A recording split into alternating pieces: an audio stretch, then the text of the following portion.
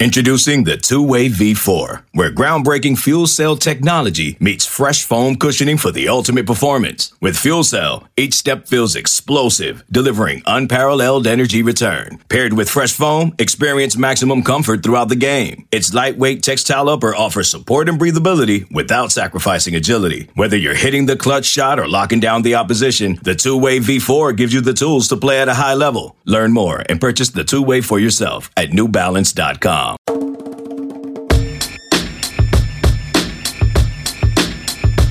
Hey everybody, welcome to the Flagship Podcast. I am Chip Brown, joined by my fearless co-host, the managing editor of Horns247.com.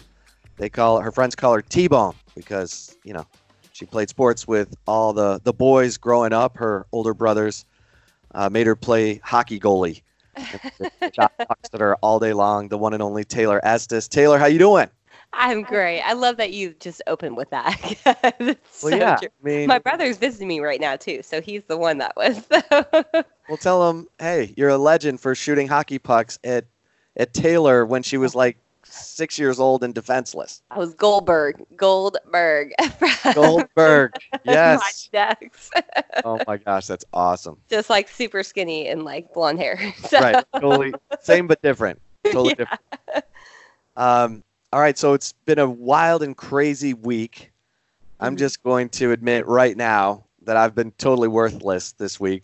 You, Roach, Jeff, Bobby have done all the lifting because I'm going to Michigan to get my 83-year-old dad and move him down to Texas finally. He's finally realized, you know what? I got to get out of the winter and come live in Texas. So we interviewed Derek Johnson the day after the Super Bowl, and now here we are on Thursday. We decided, hey, let's wait till after signing day. We'll get Bobby's take, the Godfather's take on the signing class, and so here we are. But we did come up with a new element to the Flagship Podcast. Of course, we are totally affiliated with Horns247.com. If you're not a member there, what are you thinking? Grab an annual membership so that you get VIP access to every team site on the 24/7 Sports Network. And this week, this is Taylor's brilliant idea to pose questions to our Horns 24/7 community. So, Taylor, great job.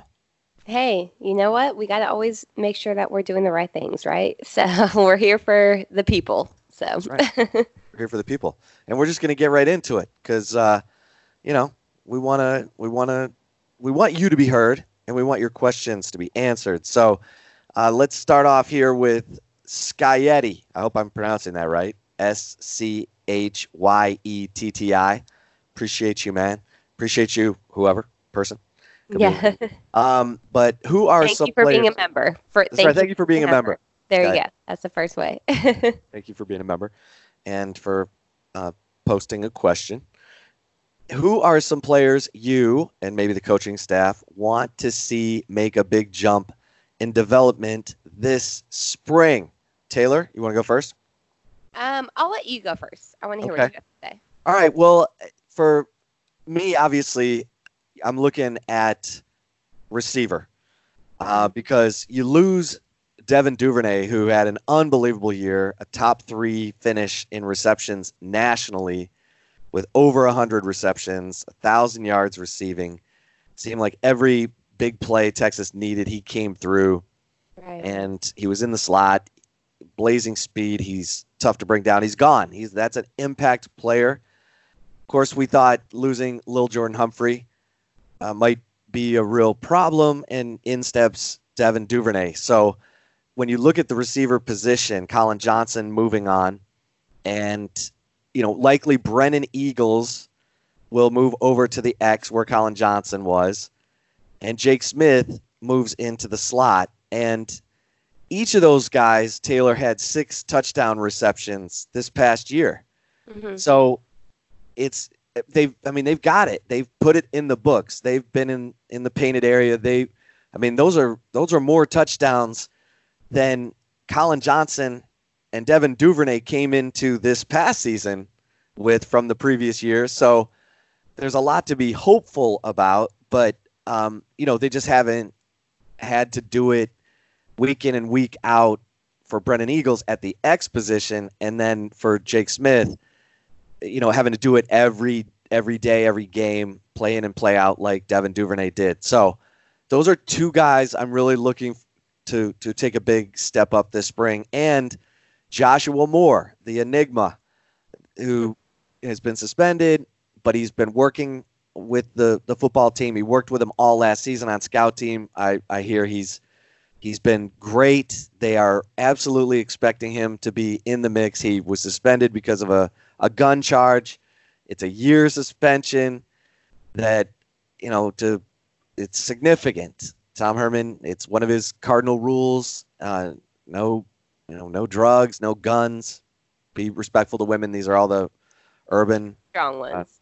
Urban Meyer rules that he's passed down to people like Charlie Strong and Tom Herman. So, and then obviously you got the young guns like Marcus Washington and Kennedy Lewis. So really that whole receiver position is a group that I'm looking to take a big step this spring. Yeah. How about you, Taylor? I think that's fair. I definitely think that if I'm going to pick players, who need to take that next step, as Scaietti, I'm sorry if we're butchering this, you said who are some players. So I'm going to go with a couple, but I'm going to go one on offense and defense. And the one that I'm kind of looking at offense is Malcolm Epps. I've covered Malcolm Epps for a really long time. I covered him basically starting his sophomore year when I was doing more recruiting coverage. And I just want to see him take that next step and kind of come into his own as the big-bodied receiver. You know what I mean? I feel like he's been, I'm not trying to bash him, but I feel like he's been questionable at best at times. And with what he presents as just, a physical, specimen, I feel like he is so far behind of where he needs to be. I feel like he has to absolutely take that next step next year. Otherwise, he's going to be taken over. Because as you mentioned, Chip, there is a lot of talent at receiver. And there, with Tom Herman's offense, the slot receiver is always going to be the key guy. So next year, I really do, or in 2020, I do feel like Jake Smith is probably poised to be that guy that's going to be the breakout player, just like how Devin Duvernay was, just like how Lil Jordan Humphrey was. I do feel like that is just kind of how this runs. I feel like with Tom Herman's offense, even though he's hired new offensive coordinators, it's still going to be the type of offense that Texas has run. So I do think that slot role is going to be super impactful.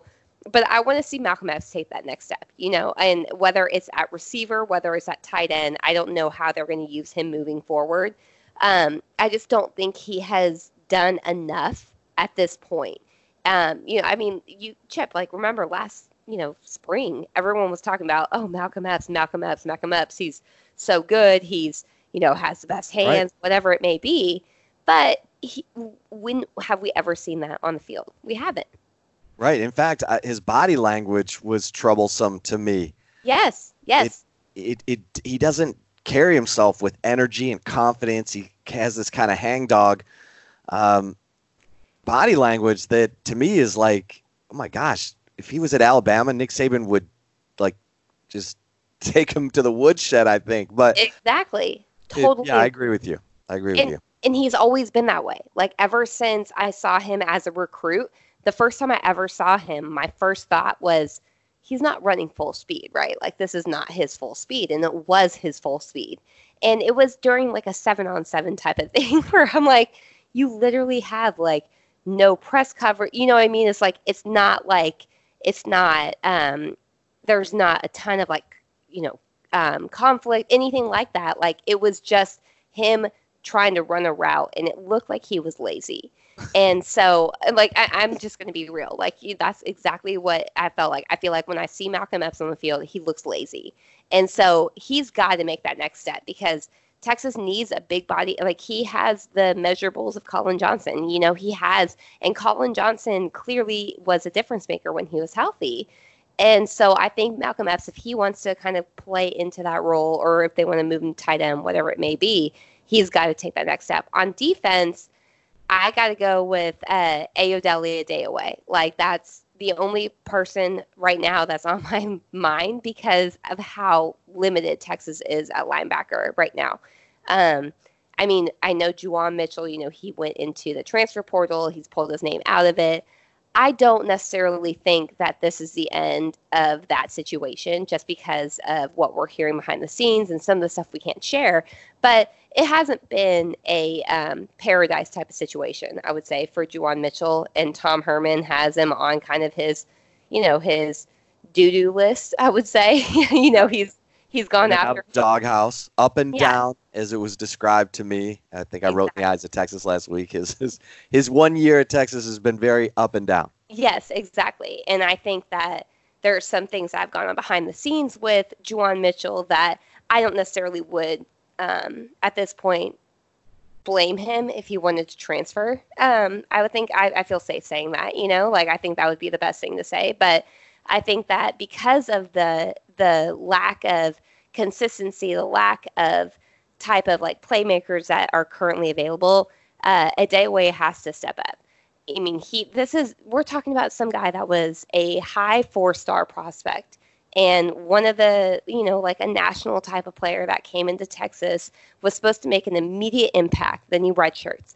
And then in his redshirt freshman season, he wasn't necessarily bad or anything like that, but he has not, in my opinion, kind of played up to the standard of what people expected of him. And so maybe the expectations were too high. I don't know. But if I'm in his shoes, if people are thinking, oh, maybe the expectations were too high, I'd be like, hell no. You know what I mean? Right. Let's prove these people wrong that are saying this. So I would say Adewale is probably the biggest one, in addition to Malcolm. And I agree with you, and I agree with you from this standpoint. I'm on the record a million times saying I did not like Todd Orlando playing his defensive ends in the 4-eye as a way to push running plays to the outside, which to me was a signal to my linebackers, I don't trust you. I don't have faith in you. Mm-hmm. Chris Ash is not going to play that way. He's going to play, he'll be multiple. Everyone needs to realize there's going to be a lot of 4-man front, but there's going to be a lot of 3-man front too. But he's not going to play his ends in the 4-eye. They're going to be outside the offensive tackle in a 5 technique or a 7. And that means the running plays are coming through the A gap, the B gap, and Dele Adewale is going to get a chance to really show what he's got. Juwan Mitchell as well, Marcus Tillman coming off the knee injury, and David Benda coming off suspension. So I agree with you. I think Dele Adewale is the guy. He's the one that has the most history here, and they're not deep at that position. Obviously, the Gabriel Floyd spinal stenosis diagnosis was a crusher because he really was an immediate impact guy. He was an early enrollee who had a body that was 3 years in a college program. So right. that one really hurt. I agree with you. That's a good call. Yeah. And that's the thing with even just in general the linebacker position, somebody has to step up, right, Chip? They have to, because last year, in my opinion, the reason why, and obviously injuries were a huge reason, in the secondary, but the reason why that the defense struggled was because who played linebacker? I'll wait. Let's figure out who was playing. A freaking walk-on in the bowl game started, Fort Jaquez. Hey, that dude, man, against running teams like K-State and Utah, that guy's going to be a thumper. Right, and that's great. It's a great story. But if you're at the University of Texas, you don't want to rely on a walk-on being your guy in a bowl game. That right. Just shows, in my opinion, how bad the linebacker position is right now, and it's got to improve. Right, they definitely need athleticism and guys who can and look. Everyone's like, do you think they'll spin down B.J. Foster or DeMarvion Overshawn to linebacker? They've already played the joker linebacker position. Right. They're fine. They're good. And look, Ash is probably going to play nickel, which means B.J. Foster could be the nickel. DeMarvion Overshawn is the joker, and they might be on the field at the same time. Probably will, and that's A-okay. Those guys together, that's a lot of speed. Yes, exactly. So, I'm so with Texas, they just wrapped up their 2020 recruiting class. Uh, Added an addition of Kelvonte Dixon, a four-star athlete out of Carthage, Texas, who is also the brother of Keontae Ingram. And then Texas also added five-star defensive lineman Alfred Collins on signing day, which was Wednesday. So we're recording on Thursday right now. But there's a lot of kind of recruiting information going down right now. So let's bring in Bobby Burton, our publisher of Horns 24/7, and get Chip and Bobby's take. The Godfather, Bobby Burton, who, of course, I think of whenever there's a signing day, now that we have two. I mean, it's signing day in December, right, Bobby? And then we got signing day part 2 in February. How do you look at it now? Because you helped shape this entire industry. Well, I would say that the sequel doesn't match the original. So I think that splitting it into two like this reduced some of the anxiety and angst and all of that, but it's also reduced some of the anticipation and fanfare. And maybe that's not necessarily a bad thing, but it certainly makes it a little less impactful overall. I always thought it was interesting when you had 20-something signatures that had to come in on the same day. Invariably, one or two would be upside down on that. So, long story short, it's just one of those things that we have to watch for and change and adapt to as recruiting continues to move forward. Well, let's get right to it. The recruiting class is in for 2020, and the coaching staff is pretty much complete. We've reported that Mark Hagan of Indiana, co-defensive coordinator, defensive line coach at Indiana, will be the final piece of the puzzle. The 7th new position coach added to Tom Herman's staff, including both coordinators, Mike Yurcich, the offensive coordinator, Chris Ash, the defensive coordinator. So, Bobby, when you look at 3 straight top 10 recruiting classes and this new coaching staff, I'm gonna come back to this question, but I want you to think for a second. Is this still a year where Texas, with what they have coming back, should be contending for the Big 12 title? Now, while you think about that, let me get your thoughts on this latest recruiting class, the number 9 class in the 24/7 composite team rankings. Your thoughts on where Texas hit and where they missed? Yeah, I think that Texas certainly hit at quarterback. And I mentioned this in an article I wrote for the site today. I feel like Texas sometimes, and Texas has gotten caught up in this in the past with guys like Gerard Hurd and Tyrone Swoops. They've taken these athletic developmental quarterback prospects that are highly athletic and highly,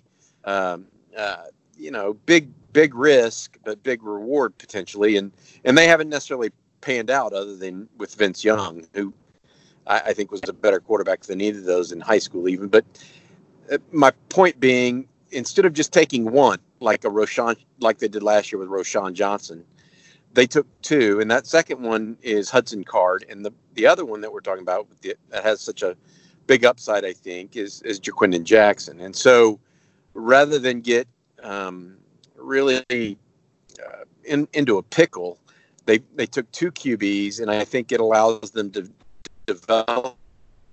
And I think that Card actually be ready to play. Something happens with Sam Ellinger, and then happens with Casey Thompson, and Roschon Johnson doesn't really push back to quarterback, which I find unlikely at this point. But I think they really did that as well as you could, given the circumstances. I thought they did tremendous at running back with the commitment of and signing of Bijan Robinson. You couldn't have asked for better. And then I think they did pretty well at defensive line. I thought both defensive line are the 2 bigger defensive line prospects, Vernon Broughton. And both of those guys, Chip, are legitimate players in my opinion. And long-term starters over their career for the Longhorns. And in the secondary, I liked Keaton Crawford and Xavier Alford.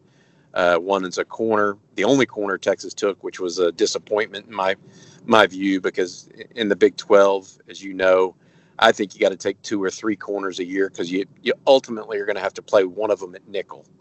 And so only taking one corner means that Texas needs to do some stuff next year. So address it next year. And then obviously I like Prince Dorba as well, the really athletic linebacker / defensive end out of Highland Park that really was the defensive force for that Highland Park defense for 3 years.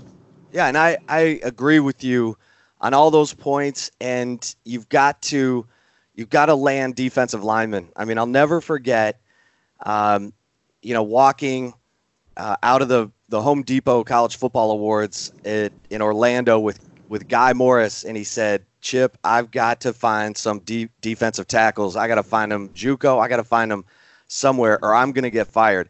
And we just talked the whole walk of the boardwalk back to the hotel about how critical those defensive tackles are and how hard they are to find, the guys with the motor. And I think Texas hit on that, as you said, and I thought they hit on it last year. I mean, you look at Tavondre Sweat, Moro Jomo, Keandre Coburn from a couple years ago. That's fantastic. And then on the offensive line, they find some guys that can develop together. And then I want to get back to, because you and I have talked about this, cornerback was certainly one area where they had guys. They had Josh Eaton. They had, Ethan Pouncey. Those two decommitted, and Josh Eaton signs with Oklahoma. How much did you like Josh Eaton? I mean, a 6'2" corner certainly fit the bill of what. Yeah, I think Josh Eaton is actually more of a safety. So I wasn't extremely high on Josh Eaton coming out, and that's when he was committed to Texas and after he was committed to Texas. I liked some other guys in state that had similar bills, like Ryan Watts, that ended up at Ohio State better. Pouncey is another interesting case. He actually was going to enroll at Texas early and immediately undergo surgery. So he was at least a year out from having an impact too. I think that part of the problem was both secondary coaches, Craig Niver and Jason Washington, probably around late October, early November, knew they, or suspected highly that they weren't going to be around this coming year, and it would have been disingenuous. I'm not taking them to task, because they can't go out and recruit new people in good conscience, knowing that they're not going to be there in 2 months. Personally, keeping contact with guys that have already committed to Texas or have been previously interested. So a guy like Ennis Rakestraw that Texas lost earlier this week at Duncanville, they couldn't really go back in on him with full face and credit until the new coaches got hired. And that delay might have been enough to cause him, Rakestraw, to end up picking Mizzou over Texas and Bama. So I think that part of it is the situation they found themselves in, and I don't necessarily fault anybody for it. I just think it is the way it is. Yeah. And at receiver, Kelvonte Dixon, Keontae Ingram's younger brother, is the speed guy, or a guy they look to play in the slot, or, I mean, who knows where he's going to fit best at this point. But and then Troy O'Meary, the giant, the 6'6" possession guy. How do you feel like they did? Because they need depth at receiver. Yeah, they do, and they need early depth, right? And so I think that I would question whether or not they got it. And I think that, look, there is no doubt that Kelvonte Dixon is a deep threat. He ran a 10.71 100 meter, and that's a year after he had ankle surgery. So he's going to be fast enough, right? I actually think he could play outside more like I give you an example. I see him more as a Tylan Wallace type as opposed to a slot guy. Does that make sense to you? Yep. And then Jajon Harrison, the young man out of Hutto, is a slot guy. I think he's a true slot / return guy. So Omier, I don't know if he's 6'6", but he's certainly got that level of wingspan, right? I mean, he may be 6'4"-ish, 6'5", I guess, but his wingspan is that of a much taller person. So his issue, in my opinion, has been his ability to be quick enough to get off press coverage. Not necessarily strength, although I'm sure they're working on that. It's been more his quickness. And so if it translates, and it translated enough for Colin Johnson, right? Maybe not ideal all the times, but it translated enough. But it hasn't translated enough for Malcolm Epps, in my opinion, by comparison. So that's a gray line that is hard to distinguish between until you actually see them get going in practice and how they react and when the ball's in play, when they are being guarded by similarly situated athletes, that sort of thing. I just don't know that there's a definite answer yet on the receiver group, whether we want it or not. All right, let me come back to the initial question, Bobby. Now that the recruiting class, third straight top 10 recruiting class is in, and the coaching staff is in, is this a year where Texas should contend for the Big 12 title? Well, I don't think there's any doubt. I mean, they should have contended for it this past year. I think that this past year was a combo of two things. One, a lack of a lack on defense. It was the injuries and a lack of a pass rush, and Todd Orlando adapting his scheme until it was just too late to matter. Okay, that was the defensive problem. On offense, I think it was just absolute. I think it was just poorly managed, poorly coached, dysfunctional from about midseason on, probably from OU game on, actually. So say what you want, or except for the bowl game. I think it was just poor, right? And I guess Kansas, right?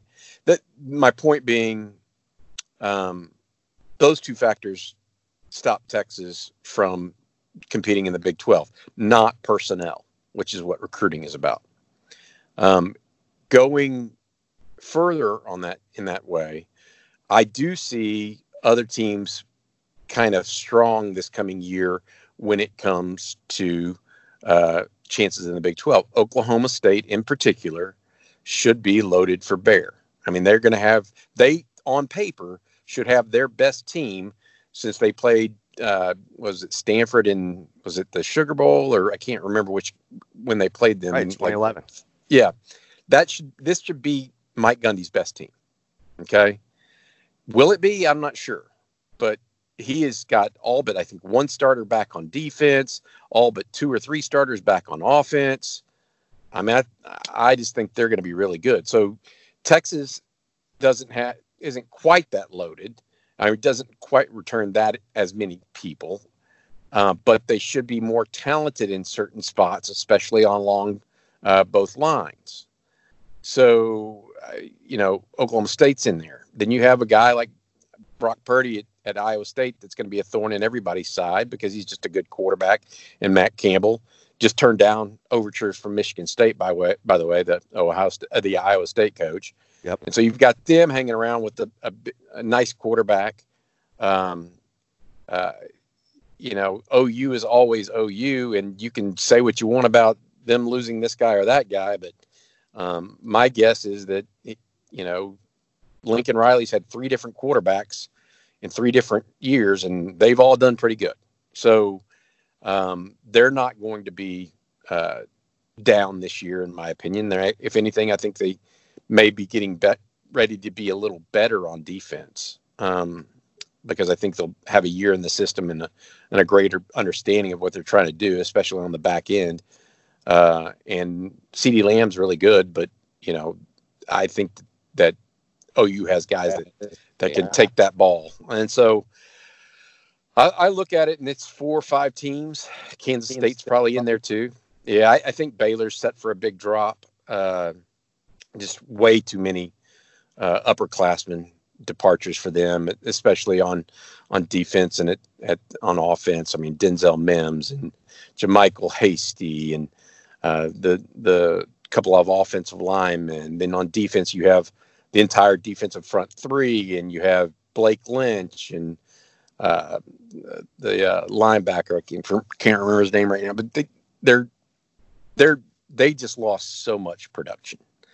And they did not recruit well that first year that Rule got there, in my opinion. So given that, they're probably a year to 2 years away from being back in the middle of a Big 12 type scenario, although I do like their young quarterback, Jacob Zeno. So we'll have to wait and see how it plays out there. Well, Bobby, anything else? I mean, I got to ask you about our good friend Tim Brewster going to Florida. But anything else on Texas before we move to Brew? No, I mean, I think that I do like the staff that Tom Herman put together. I don't know if I agree with every single hire, but I think there was a commonality to it. And that commonality was intelligent, good football coaches. If I had to say that what they went after, he went after pretty strong football coaches first and foremost, with a couple of recruiters potentially sprinkled in here and there. So we'll see how it pans out for him. Well, awesome stuff. There he is, the Godfather, Bobby Burton. Bobby, thanks as always for joining us on the Flagship Podcast. All right. Thanks, Jeff. You have a good one, man. All right. There he is, Bobby Burton, and the Flagship Podcast rolls on. I'm Sandra, and I'm just the professional your small business was looking for. But you didn't hire me because you didn't use LinkedIn Jobs. LinkedIn has professionals you can't find anywhere else, including those who aren't actively looking for a new job, but might be open to the perfect role, like me. In a given month, over 70% of LinkedIn users don't visit other leading job sites. So if you're not looking on LinkedIn, you'll miss out on great candidates like Sandra. Start hiring professionals like a professional. Post your free job on linkedin.com/recommend today. Okay, picture this. It's Friday afternoon when a thought hits you. I can spend another weekend doing the same old whatever, or I can hop into my all-new Hyundai Santa Fe and hit the road. With available H-Track all-wheel drive and 3-row seating, my whole family can head deep into the wild. Conquer the weekend in the all-new Hyundai Santa Fe. Visit HyundaiUSA.com or call 562-314-4603 for more details. Hyundai, there's joy in every journey.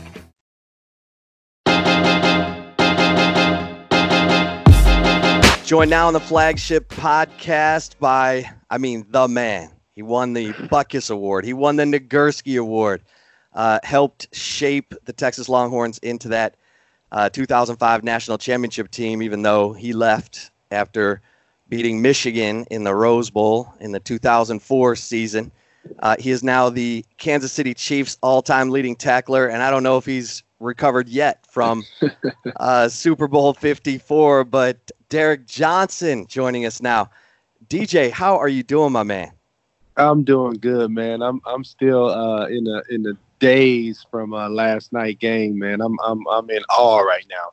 Yeah, you've been going to Kansas City and watching your Chiefs, in these playoffs, and we talked a little last week, and you said, I'm so caught up in it, and that's my city, that's my team, and so take us through what it's like being there in that game, in that atmosphere, being down 10, and then coming back and winning this thing.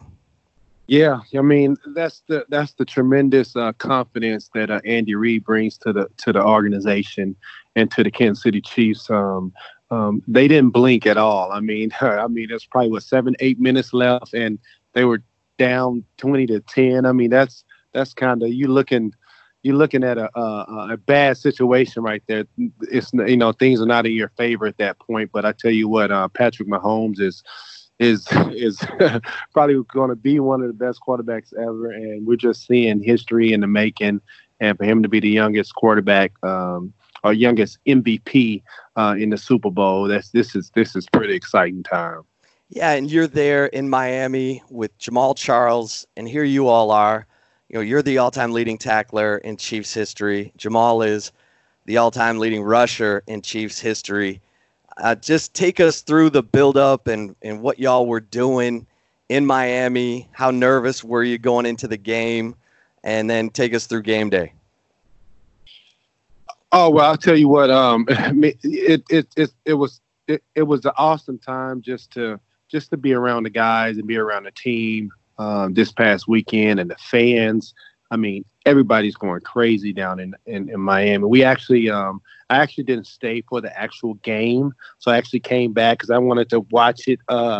I got back just in time to watch it in my domain, just because it was going to be a lot of craziness going on. So I didn't want to do that. But Jamaal did go to the game, so I talked to him for a little bit. He just expressed how awesome it was. The atmosphere was so crazy. I was kind of jealous that I didn't stay.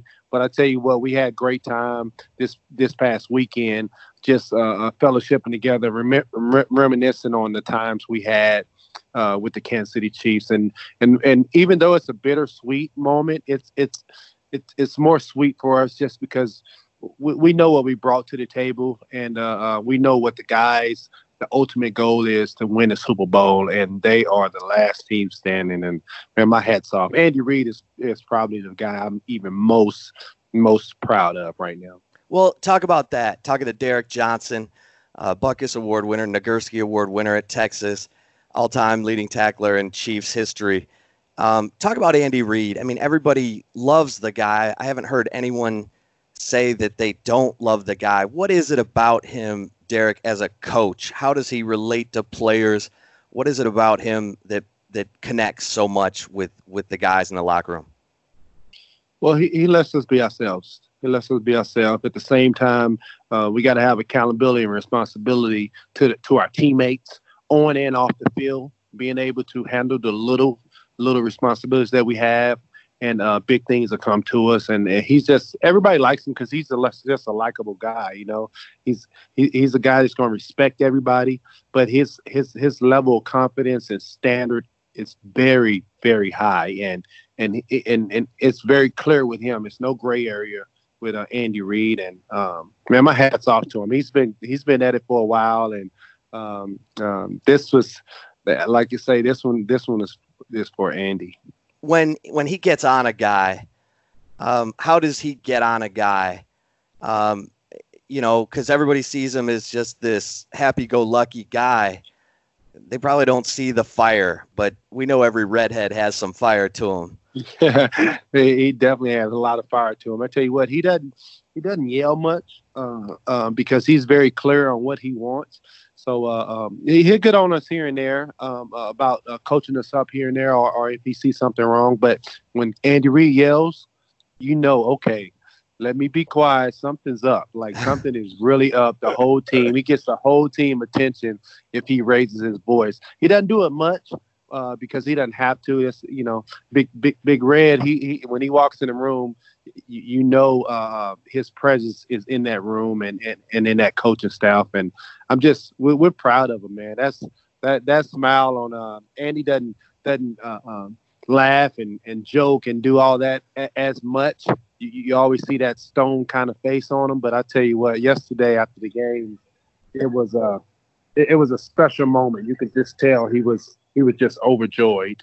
Well, and Patrick Mahomes talked after the game about how things were not going well. Obviously, I mean, Mahomes had 2 interceptions and Tyrann Mathieu yelling at the sideline, and then Mahomes goes out and throws his second interception. But after the game, Patrick Mahomes said that Reid just told him, hey, just keep firing, and never wavered, just constantly, trying to feed that confidence into Patrick Mahomes. So just talk about that mentality from Andy Reid. He didn't tighten up in the moment. I mean, everybody's talking about how he needed the Super Bowl to solidify his incredible resume, but he went for it on 4th down twice and kept telling Patrick Mahomes, hey, keep firing. We're going to get there. Yeah, that's just the confidence that he has. That's the special part of Andy Reid, his confidence in what he needs to get done. He's always had it. It's a natural thing for him. He's worked for it. He deserved it. And I tell you what, I would believe in Pat Mahomes too. I mean, he definitely was like, hey, just keep firing away, never blink, never waver, because he knew something special was on the horizon. And regardless of this game or not, winning the Super Bowl for Andy, I think he would probably be in the Hall of Fame even before this. But this kind of just makes it first ballot. What was it like? What was your relationship like with him? Because obviously you spent 13 years in Kansas City, and they let you go, and you went to Oakland, and obviously you never wanted to leave Kansas City. What was that conversation like between you two? He's always made sure the business never got in front of the player and coach relationship. Business is business, and I understood that at that time that they couldn't, sign me back, or they wanted to go young, and they didn't want to sign me back at that present time. But at the same time, I had 13 years there, so they've been doing it for a long time. So I can't say I was mad about it. I understood. Of course, I'm a chief at heart, and I wanted to be there for as long as they let me. But Andy's a guy that just, that never got in the way of our relationship. I mean, we text back and forth throughout the season, and he's just a guy, just a likable guy, man. He's that good. I mean, everybody hypes him up, but he is definitely well advertised. You had 1 year in Kansas City with Patrick Mahomes, right? And yes. he was behind Alex Smith. What did you see in that time? Because you're in practice every day. What did you see in Mahomes during that season that maybe gave you an indication he could do this?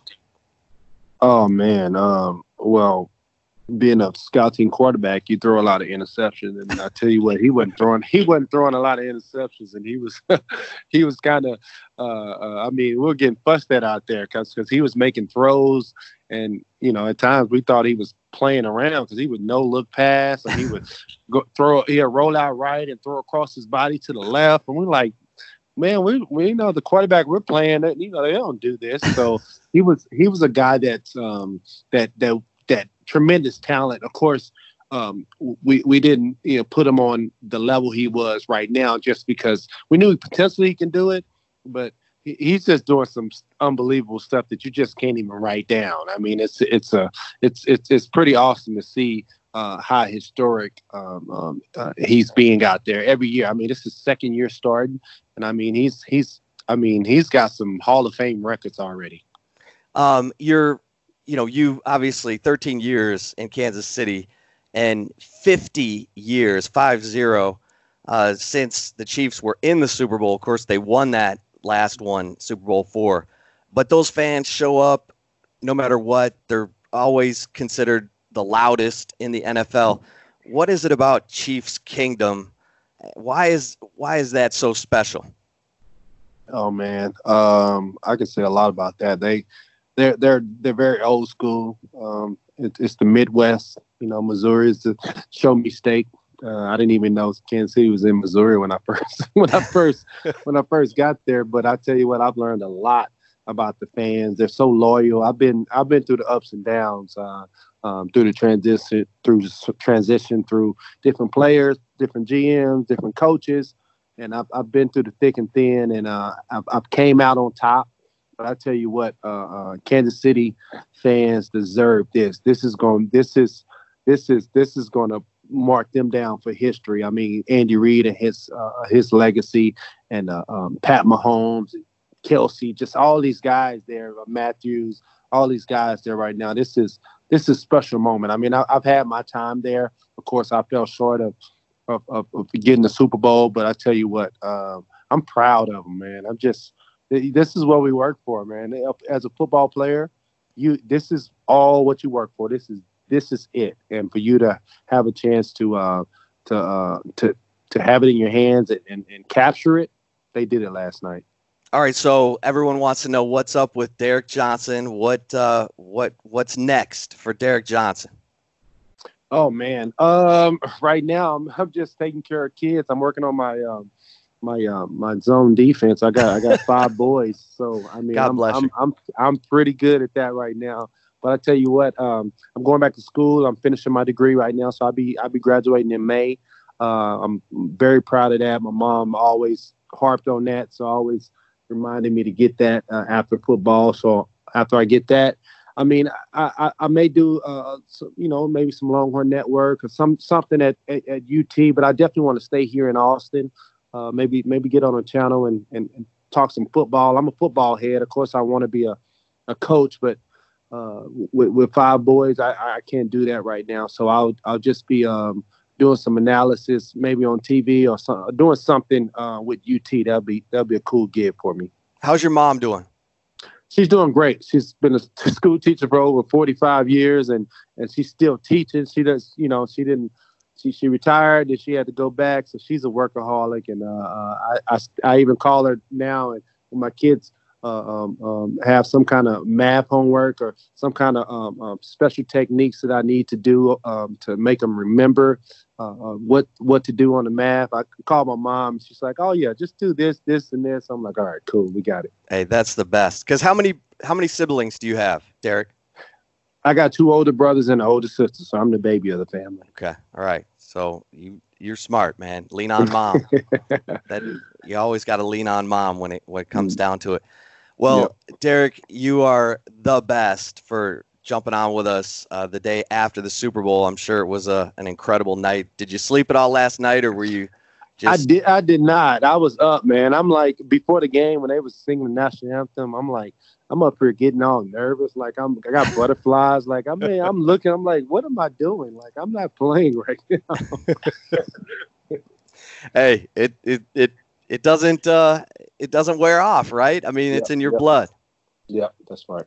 Well, listen, you're the best, and I'm excited that, first of all, congratulations on finishing up your degree, and I'm excited to hear that maybe you'll be around, because we're going to need your perspective on these Texas Longhorns, two new coordinators. I know, right? I'm always here, always here. All right, Derek, you're the best. Thanks for jumping on the flagship podcast with us. All right, thanks. All right, there he is, Derek Johnson, fresh from the Super Bowl win by the Chiefs. Of course, he is the all-time leading tackler for the Kansas City Chiefs, and Jamal Charles, the all-time leading rusher. Unbelievable stuff. And, of course, Jamal Charles replaced Priest Holmes. Former Longhorn Priest Holmes is the Kansas City Chiefs all-time leading rusher. So the Chiefs and the Longhorns have a great relationship. Kansas City loves them some Longhorns. And the flagship podcast rolls on. Good stuff there with both Bobby Burton and Derek Johnson. You can hear how excited Derek Johnson was for the Chiefs winning the Super Bowl this past weekend. But Chip, let's get back to our questions here. One of our valued Horns 24/7 members, and I feel like this is a very appropriate question for you, Cosmo Horn, is asking, what's up with FM 103.1? Y'all lost the signal?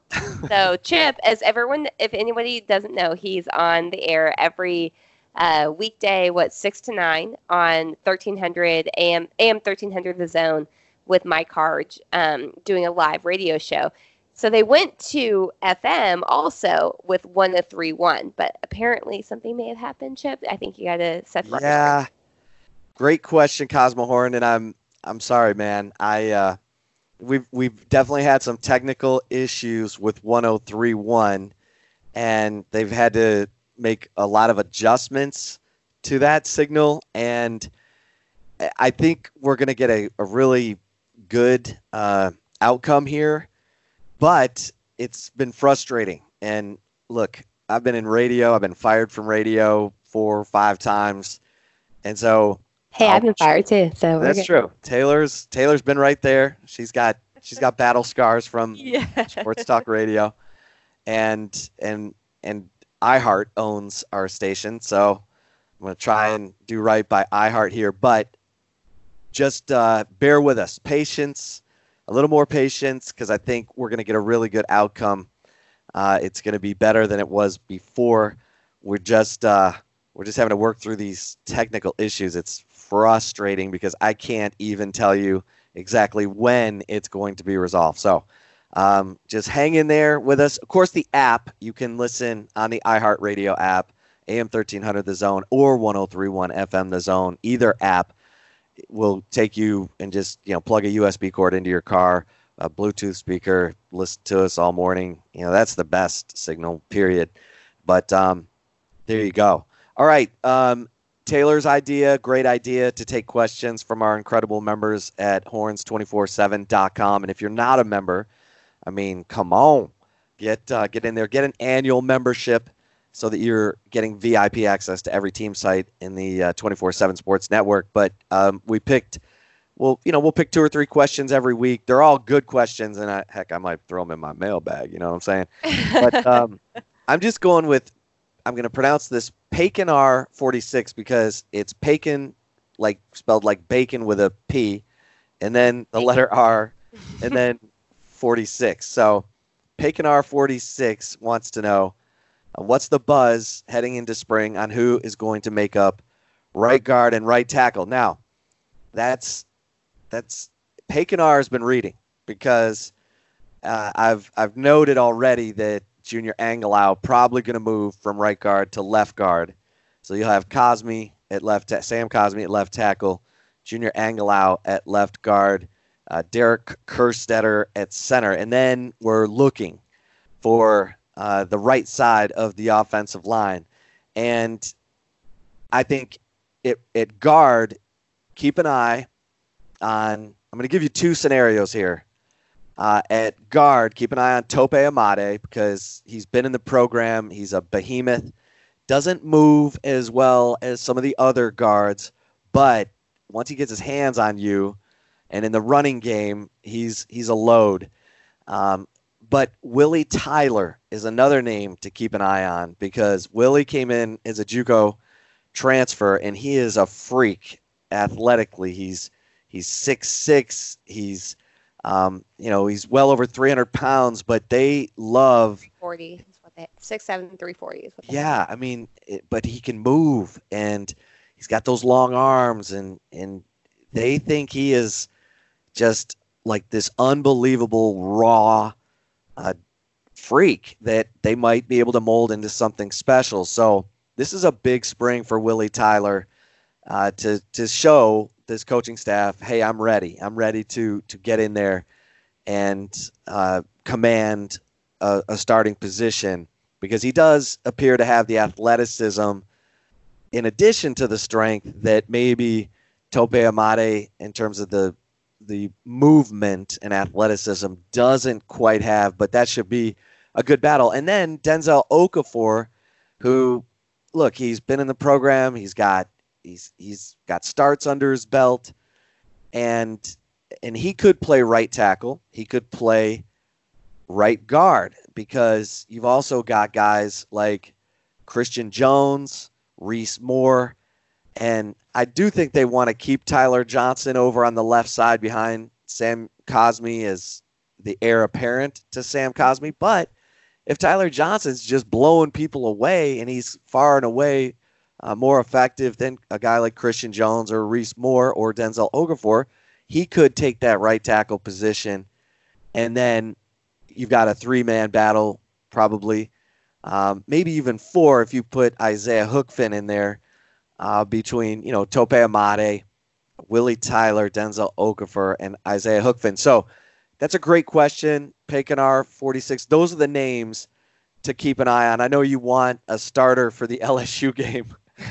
I can't predict it out of there, but if you poured truth serum in the coaching staff, they would probably love it if Willie Tyler just exploded and took over that right guard position, and either Denzel Okafor or Christian Jones took over that right tackle position. So Chip, great. I'm curious for you on this. So from your standpoint of watching the offensive lineman hearing, who do you think of those guys has the most upside? Well, I think that there's nothing like experience, and so when I look at Denzel Okafor. I think he's got to be in there somewhere. I mean, that it would be a big disappointment if he wasn't. But I think the guy with the upside is Willie Tyler. I mean, from talking to the people tied into the team, they just think he is a freak athletically. They're getting his lower body strength right, and they just think this guy could be something. And I'm not going to go Desmond Harrison here because we never saw that guy. I mean, that's like the kiss of death, Yeah, no, for this sure. guy could be the next. No, don't say it. Don't say it. No, Desmond yeah, Harrison. like keep that out never of your played. mouth. That's But filthy. he somehow made it to the NFL and started for the Cleveland Browns. It's amazing. Craziest recruitment, development, disappearing act I've ever seen. Yeah. But Willie Tyler, I think, of all those guys, has the most upside just because the dimensions are wow. They're NFL dimensions. Right. Well, that's good to hear. I like to hear your opinion on that. So, Yeah. Those are Taken R42. Thank you for your Taken question. R46, Sorry. baby. 46. I'm sorry. Hey, and thanks to Taylor for coming up with the questions for the flagship podcast. Tell your friends and enemies to download the flagship podcast. We are a friendship podcast. We are friends. Everyone's pulling We up the are bar stool the here. multiple friends that anyone could have. Oh my God, Tom Herman would be laughing at that. He loves him some, Hangover. Oh yeah, Hangover, baby. And Step Brothers, he loves those movies. Yeah. Who doesn't? Tommy boy. All right, so thanks to Taylor Estes for the question idea for the flagship podcast. Thanks to Bobby, the Godfather, for his thoughts on the 2020 signing class, as well as the coaching staff now completed and what expectations should be realistic. I mean, this has got to be a Big 12 title contending team, period. That's the expectation. So no matter how many new coaches are rolling in here, Taylor, that's what is on the roster. So it's now on these coaches, whether they're new or not, to get this team into Big 12 title contention. If it's not, it will be a disappointment, period. Yeah, now or never, basically. Yeah. You got a senior quarterback, you got offensive and defensive line experience, you got corners who are experienced. It's go time.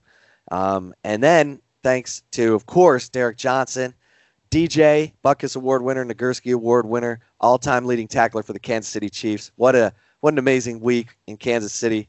How about that parade? Started off with a car breaking into the parade route and getting surrounded by officers with their guns drawn. A guy falling out of a tree with his pants falling off, and then everything was fine. So Patrick Mahomes taking a Stone Cold Steve Austin type of maneuver and chugging the beer. I like that. Coors Light. Trying to pour it from a double-decker bus down into Travis Kelce's mouth. Oh, that was amazing. I mean, it's like, how do you not like these guys? Oh, yeah. And then Travis Kelce getting up there and saying 21 years. It's been 21 years. Andy Reid's been churning, baby. And now he's got the Vince Lombardi trophy. Woo! All right, there you go. We need to wrap this up. But hey, thanks to everybody. Tell your friends and enemies to listen to the flagship podcast. This is where the fun Longhorns hang out. Thanks to Taylor, and we'll talk to you next week.